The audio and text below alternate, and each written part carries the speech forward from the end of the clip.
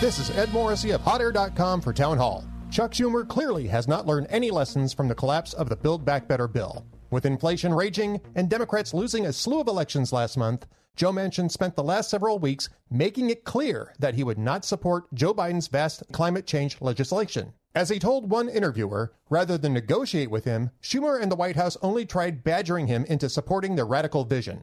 After Manchin emphatically declared his opposition to the BBB, Schumer then declared that he'd hold a vote on it anyway when Congress returns after the holidays. Not only that, but Schumer promised votes on Democrats' bill federalizing elections that failed in May and on eliminating the filibuster, all of which Manchin and other Senate Democrats have opposed. It would be a tour of Schumer's greatest defeats. He has set expectations far above what Democrats can deliver and has demonstrated just how radical Biden's party has become. I'm Ed Morrissey. Publicpolicy.pepperdine.edu